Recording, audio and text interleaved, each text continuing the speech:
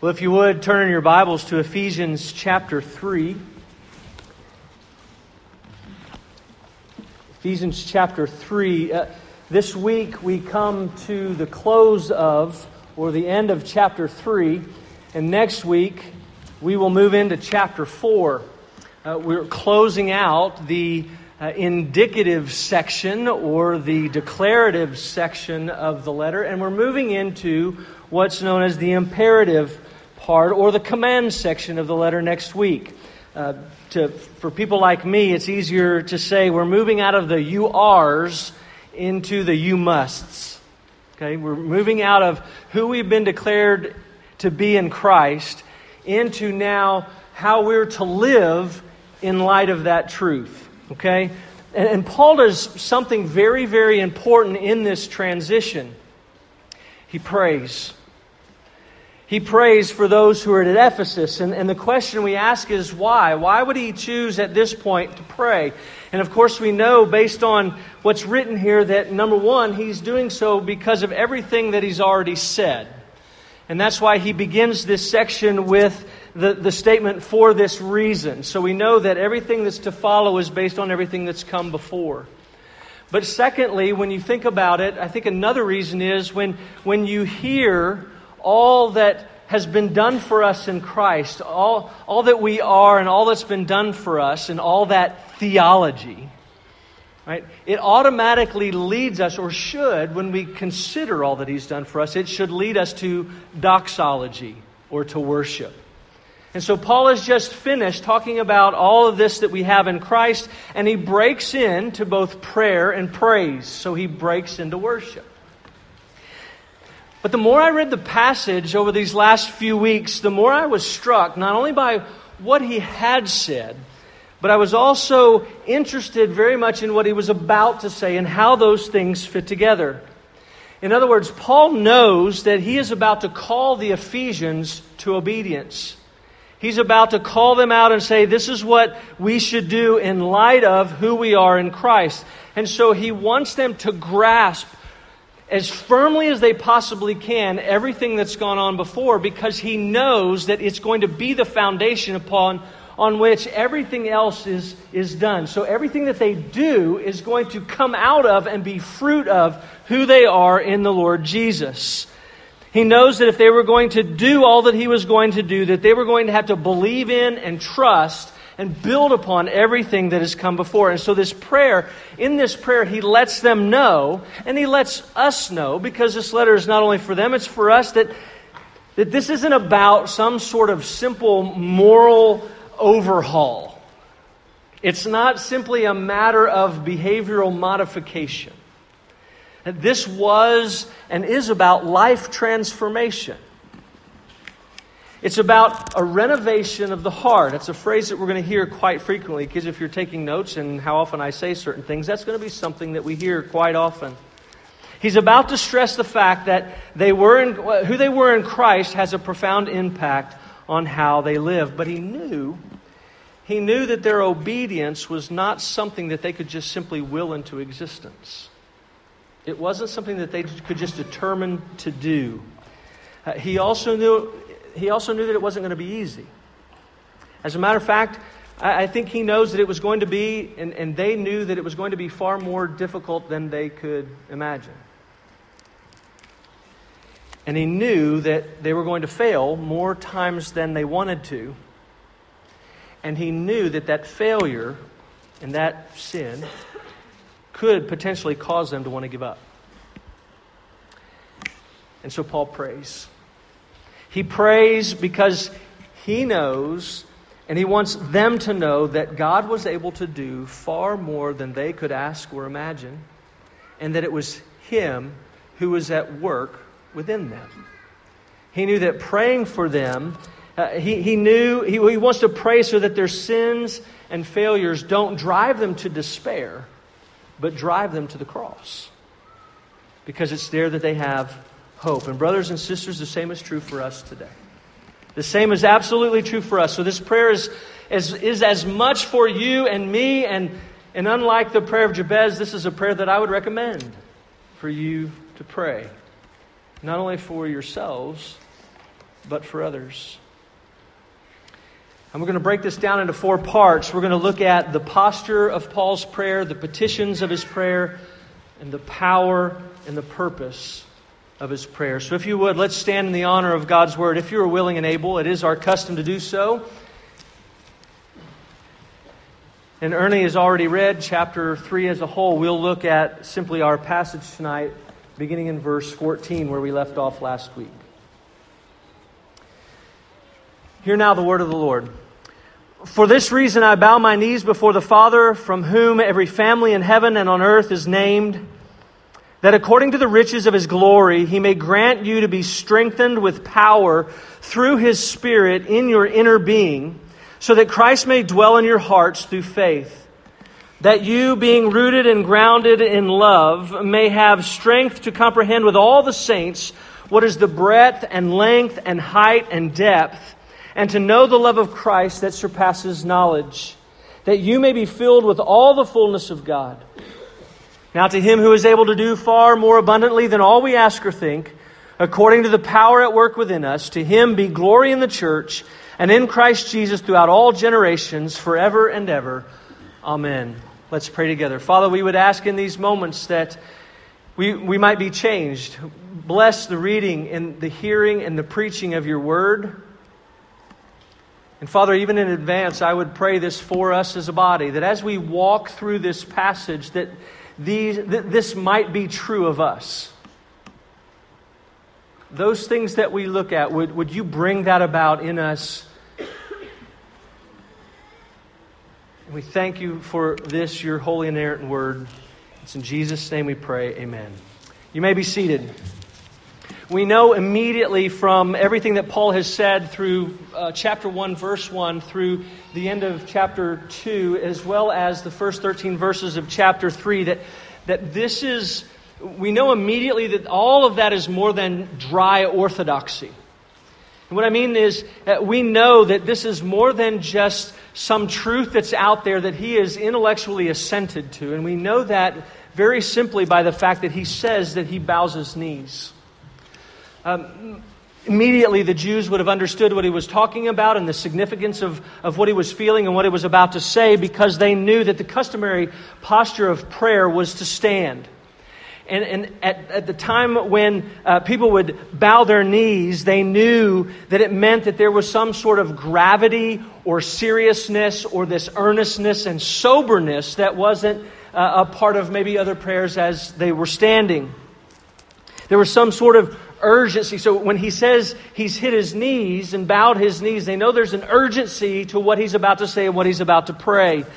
And the bottom line is that there was more, there was an intense emotion that was a part of this situation that was going on. And his bodily posture reflected that what was going on inside. Now Paul also says not only that he bows his knees, but he says he bows his knees before the Father. And then on its face, that's not real, that's not out of the ordinary for you or me. I mean, Jesus taught us to pray, right, to the Father. And so it's something that we do. It's something that we're accustomed to. But there's this word play here in the original language, in the Greek, and Paul's description of the Father is very, very significant. So he says, I bow my knees before the Father, and then he says, from whom every family in heaven and on earth is named. And there's the same root used in the word Father as well as the word family. And so there's a sense in which Paul is actually saying, I bow my knee to the Father from whom all fatherhood is named. And really, we could also change that a little bit, and we could say that he's saying, I now bow my knees to the Father of fathers. And that's why it's significant. Because I think he's communicating a couple of things. One is, remember what he's just said in chapter 2 and the first part of chapter 3. Now Jew and Gentile are all a part. They're one man, but they're all a part of God's family. He is their Father.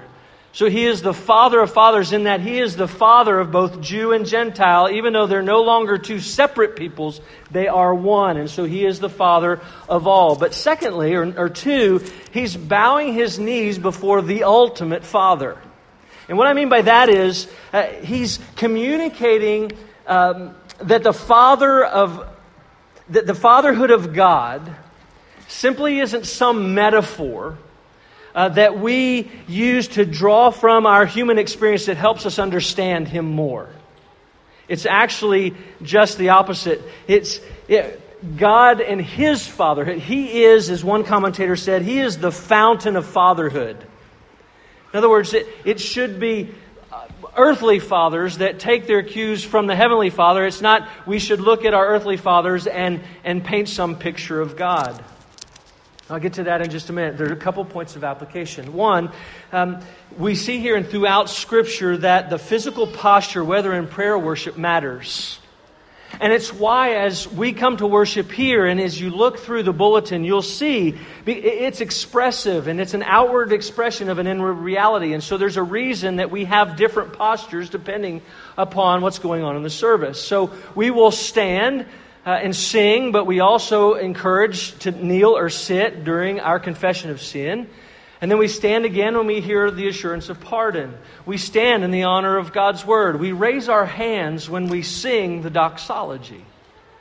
All of those postures are important. And these encouragements aren't meant simply for us to go through the motions, pun intended. Right? They're meant for us to express the emotional and spiritual realities that are going on and that we're being experienced. And secondly, as I was just saying, when we come to prayer or to God in prayer, we come to Him, we come to the Father through the Son and by the Spirit. And as Ernie read earlier in chapter 3 that we covered last week, we come into God's presence, the Father's presence. We have full access because we come in Christ by the power of the Spirit. So we come in confidence. We come.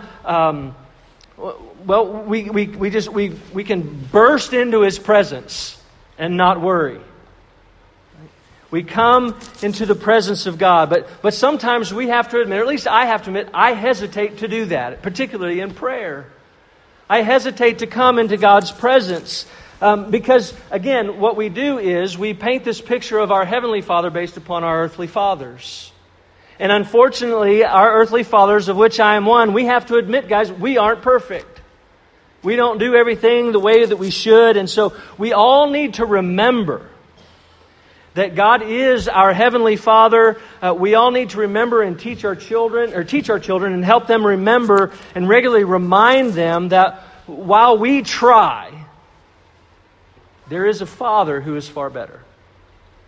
There is a Father, and I want to quote Richard Koken here. He says, there is a Father who is always available, always knows what's best, is always patient, always kind, is always able to provide whatever is necessary, is generous and wise, firm and fair in discipline, and at the same time quick to forgive, never breaks a promise, and goes with us everywhere. He is the best Father anyone could ever have, particularly for those who have had abusive or absent fathers, but really for all of us who have had imperfect ones. And that's exactly what Paul's doing here. He's bursting in confidence into the presence of his Heavenly Father on behalf of the Ephesians. And he comes with three particular petitions. It's one prayer. I think it's one prayer really for their sanctification. But it can be broken down, again, based on the language, it can be broken down into three particular petitions. Look at verse 16. He prays that according to the riches of His glory, He might grant you to be strengthened with power through the Spirit in your inner being, so that Christ may dwell in your hearts through faith, that you, being rooted and grounded in love, may have strength to comprehend with all the saints what is the breadth and length and height and depth, and to know the love of Christ that surpasses knowledge, that you may be filled with all the fullness of God. So His first petition is the first part of that passage. In verse 14 and 15, he prays that they would be strengthened with power through the Spirit in their inner being, so that Christ may dwell in their hearts by faith. Now, the first thing we need to realize is that he's talking about something inside. It's inner. It's not external. Okay, very, very important that we understand that. It involves affections and desires and convictions that affect who they are, who we are at our very core. Okay? And also notice that while he says so that in verses 14 and 15, it makes us feel like that there is some sort of numerical progression to the events when it's not actually what's going on. They're really parallel statements that are describing the same thing and what he is desiring. And he's basically saying this. He's praying that Christ would dwell in their hearts by the Spirit through faith. Okay? He's praying that Christ would dwell in their hearts by the Spirit through faith. And we've already read back in chapter 1 and into chapter 2 that they're already believers. They're already in Christ. And the Spirit has already sealed them. So we know he's not praying for their justification. We're not praying that... and this also, by the way, is not a proof text for us asking Jesus into our hearts. Okay? What he's doing, Paul is asking that Christ, having already arrived, would now make himself a home within them by the Spirit. And as I said a minute ago, he's praying for their sanctification. He's asking that Christ would become the center of their affections, the center of their desires, the center of their convictions and actions. And that was only going to happen by the power of the Spirit. They weren't going to be able to, again, to do that on their own. They weren't going to be able to muster up enough determination and willpower. Remember what Paul said to the Galatians in chapter 3. He said that they would be, the Galatians, and we could say everyone else, but the Galatians in particular would be foolish to think that they would finish or continue and complete by the flesh what had been begun by the Spirit. And so Paul is basically reiterating that same thing. He's saying to them that the same power that raised Christ from the dead is the same power that's necessary to make this happen. What I'm praying for you is necessary by the Spirit. And I've thought about this, and here's the best way that I can illustrate this. We have recently opened an Airbnb. And this last weekend, we had a lady come from Oklahoma. And she came in on a Friday. I met her. And apparently she stayed all weekend because we never saw her or heard her. But I went down there on Saturday when she was gone, and I noticed not a thing had been moved out of place, but there was one bag and one piece of Tupperware sitting on the table. So I had an idea, okay, she's still here. That's good. And she wasn't down there, so she was okay. I was assuming she was okay. The next thing I know, she's emailing and saying, had a great time. Nothing moved, but she was there. And that was very different from our first guests who were there for a month. They were relocating from Joplin. And they brought boxes and a refrigerator and a hot plate. And they stuck clothes in the cabinets. They put things in the drawers. They had boxes stacked up. When I went down there to go to the storage room, they were clean and tidy. Don't get me wrong, but the room did not look like the room that we had set up. They had made themselves at home. But it was still only temporary. We have to take it a step farther to understand what Paul's talking about here. He's not praying for Christ to make a short-term stay by making himself at home in our hearts. He's praying that Christ would make himself a home in our hearts permanently. And we have to remember the end of chapter 2. What does he say? He said we're being made or built into a dwelling place for God. Now he's talking corporately. We said that. We know that. We're talking about us together are being built into a dwelling place of God. But remember, we're all each individual stones in that dwelling place. And so each of us, he's saying here that he's praying that Christ would dwell in each of our hearts, and that he would find and make a dwelling place within us so that as then we're fit together as a body, we create. So we're all temples of the Holy Spirit being made into a temple of God. But because we're sinners, that's going to take more than putting clothes in a closet or bringing in an extra refrigerator or a needed hot plate, right? A couple of appliances. What he's talking about is a complete, what I said earlier, kiddos, a renovation of the heart. It's kind of like what the Adams like to do with every house that they move into. Okay? And if you've helped them, you understand what I mean. popcorn ceiling scraped, the wallpaper scraped off, carpet ripped up and thrown out, and the glue chiseled off the concrete floors. And I mean, you've been there with him, right? He came in today. Hey, I just finished Jane's room, right? It's a great illustration of what we're talking about. New wiring, built-in shelving. But the same is true for us spiritually. Okay? For Christ to make a home, a dwelling within our hearts, renovation needs to take place. Idols need to be torn down. Right? Selfishness needs to be scraped off. Pride needs to be chiseled away. Fear and hopelessness need to be yanked up and thrown out the window. And in its place, we need love for God and neighbor, and we need peace and love and humility and joy and hope and security and contentment, just to name a few. Our hearts need to be renovated. And again, that's internal. And Paul is saying, he's praying for this because they can't do this on their own. It's only going to be done by faith. Trusting in what the Lord has promised to do. Trusting and resting in Christ by the Holy Spirit to do the work that needs to be done. And brothers and sisters, it's the same is true for us. And the first step in that project, the first step is to understand that we in fact need to be renovated. And that we're helpless to do what needs to be done. And that renovation of our hearts is for a permanent stay, a long time. So it's a long time project. And it's never easy, and sometimes it's painful. Sometimes it's simply a new coat of paint. Sometimes the wallpaper does have to come down, and sometimes the drywall has to be sanded. Sometimes the drywall has to come down completely, or old 70s paneling, right? It has to come down. Or sometimes you find that those 2x4s are completely rotted. And it takes a little more time, and a little more effort, and a little more pain.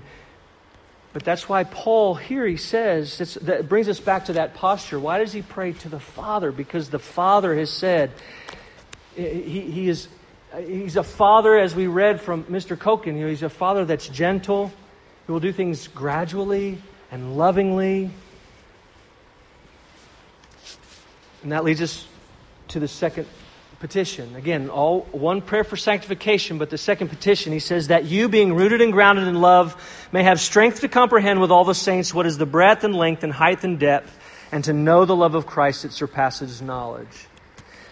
So basically he says, since you are rooted and grounded in love, and what he means by that is, he said, since God's love for you was the motivator for your election and for you being declared holy and blameless, and for your redemption and for your forgiveness and for your adoption, since that love was behind all that, and because Christ's work was the ultimate expression of that love for you, and because it's that love that's going to be the ground from which all of this fruit that I'm about to share, all of that, the love is the ground from which all that fruit is going to spring forth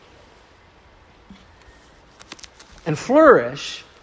He says, I pray that you would have the strength and the ability not only to apprehend, that word means apprehend, not only to apprehend the truth of His love, but to experience it more fully.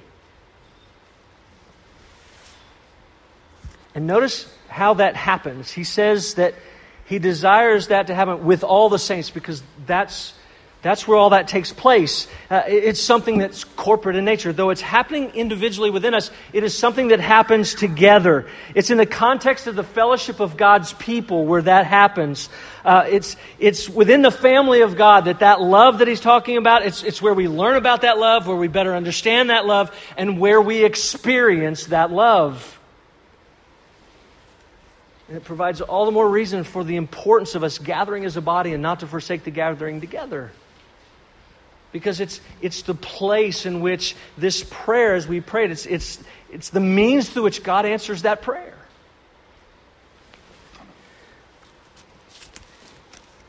Now, why would he pray for the strength to comprehend and know the love of Christ? Well, and why would he need the Spirit's help? Well, he answers that too, because he says, Christ's love is so vast. And we who say we love dogs and love chocolate really don't understand by ourselves what it means for Christ to love us.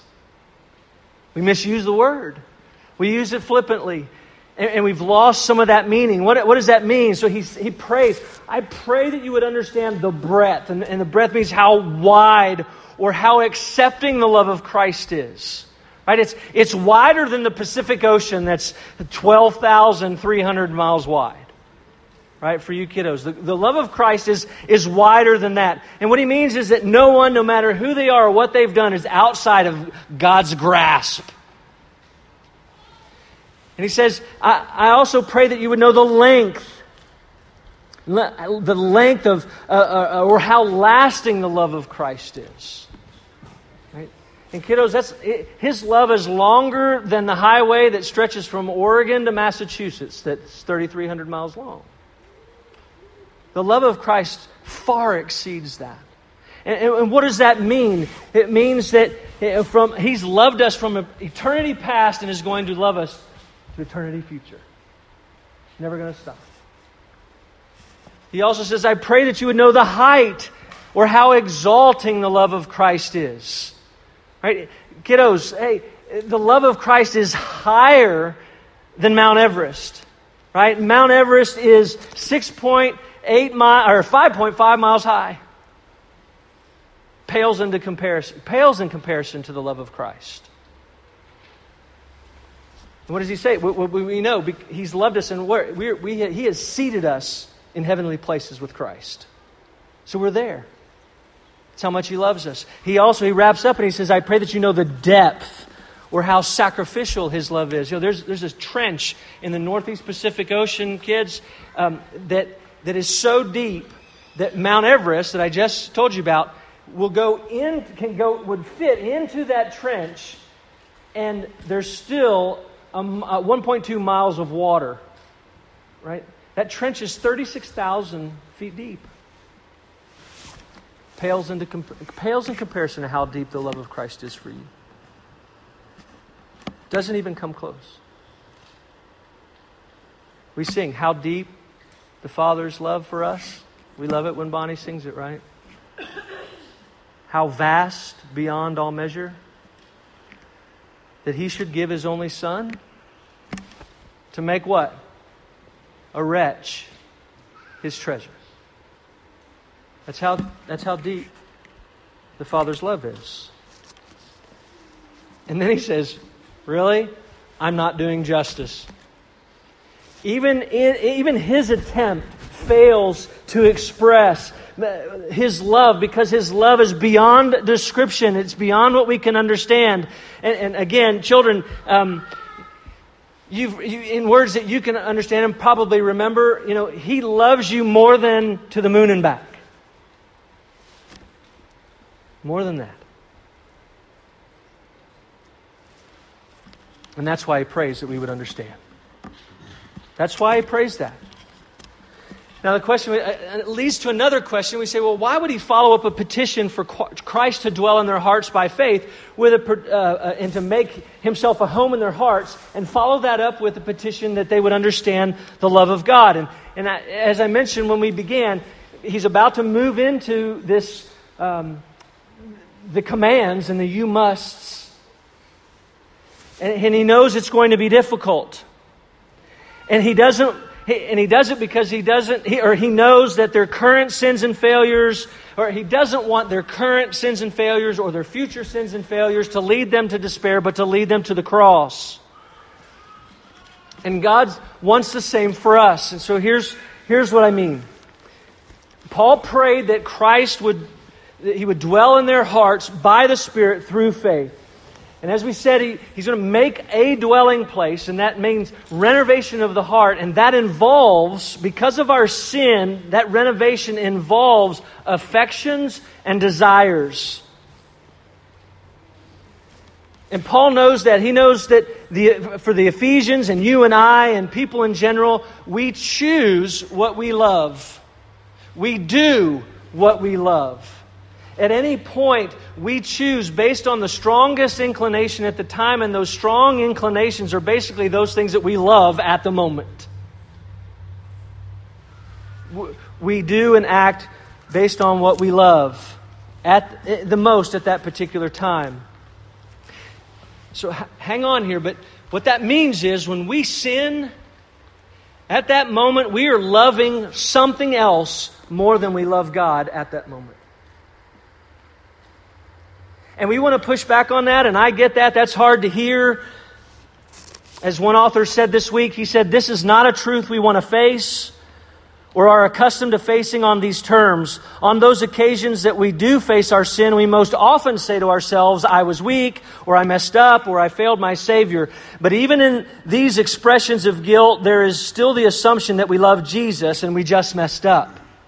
But the truth is, when we sin, love for sin competes and supersedes our love for Christ." Another way that could be said is we fail to love God with all of our heart, with all our soul, with all of our mind, and with all of our strength. And we don't love our neighbor as ourselves. The law confronts us. It convicts us. And that same author said this understanding can be completely devastating to us as Christians. "Oh no," we cry, "if such sin is present in my life, then I don't love God enough. If I loved God enough, then this sin would not overpower me. Despite all my past promises and commitments, I must not love God enough." And if we left it there, if that was the final word, despair is the logical and expected place to land. It is. We don't love God enough. But Paul doesn't do what many pastors do today. He doesn't encourage them to try harder or make more promises. He doesn't encourage them to recommit their lives to Christ, hoping that this time it'll take and they'll truly love Him this time. He doesn't give them 5 things to do to renovate their own hearts. And He doesn't give them 3 things to assure them that if they do that God will make Himself a home in their heart. He doesn't do it. Paul says he does something completely different because he knows that while the law confronts and convicts, it does not have the power to bring about the change that is needed to renovate the heart. And so he prays. He prays and he asks God to give them the strength to understand and to fully comprehend, to plumb the depths and the vastness of the love of Christ. Why? So in those moments, in that moment of brokenness, when they come to realize that they haven't loved God enough, at that moment that they will know and comprehend that He loves them enough.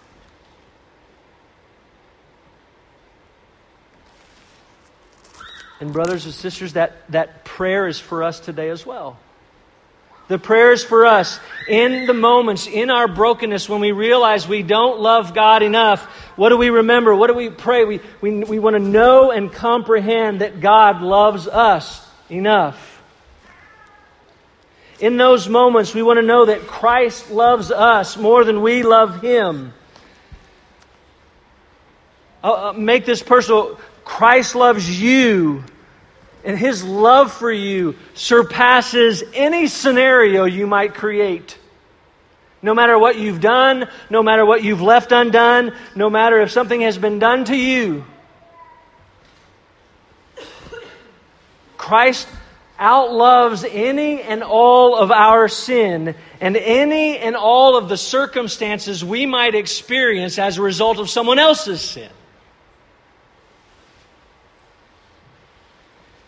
His love for you, His love for me is beyond measure. He loves us even when our love for Him is waning. That's what Paul wants us to understand. Because he knows that as we grow in that comprehension of how much we're loved by Christ, that in turn, our affections and our desires for Him are going to change. And we know that because listen to this quote by that same author, the last one. He says, "Confidence in the love of a heavenly Father for humbled creatures encourages return, it stimulates repentance, and it increases the love for the Father. This or that is the power of the gospel." And it's the same thing Jesus said when He told the parable of the prodigal son. It was the love of the Father for the Son that brought the Son home. It was the love of the Father that caused the love of the Son to increase to the point that He wanted to be home and eliminated the fear that the Son would have had of returning. Right? 1 John says, perfect love casts out fear. And it's followed right up with, we love because He first loved us.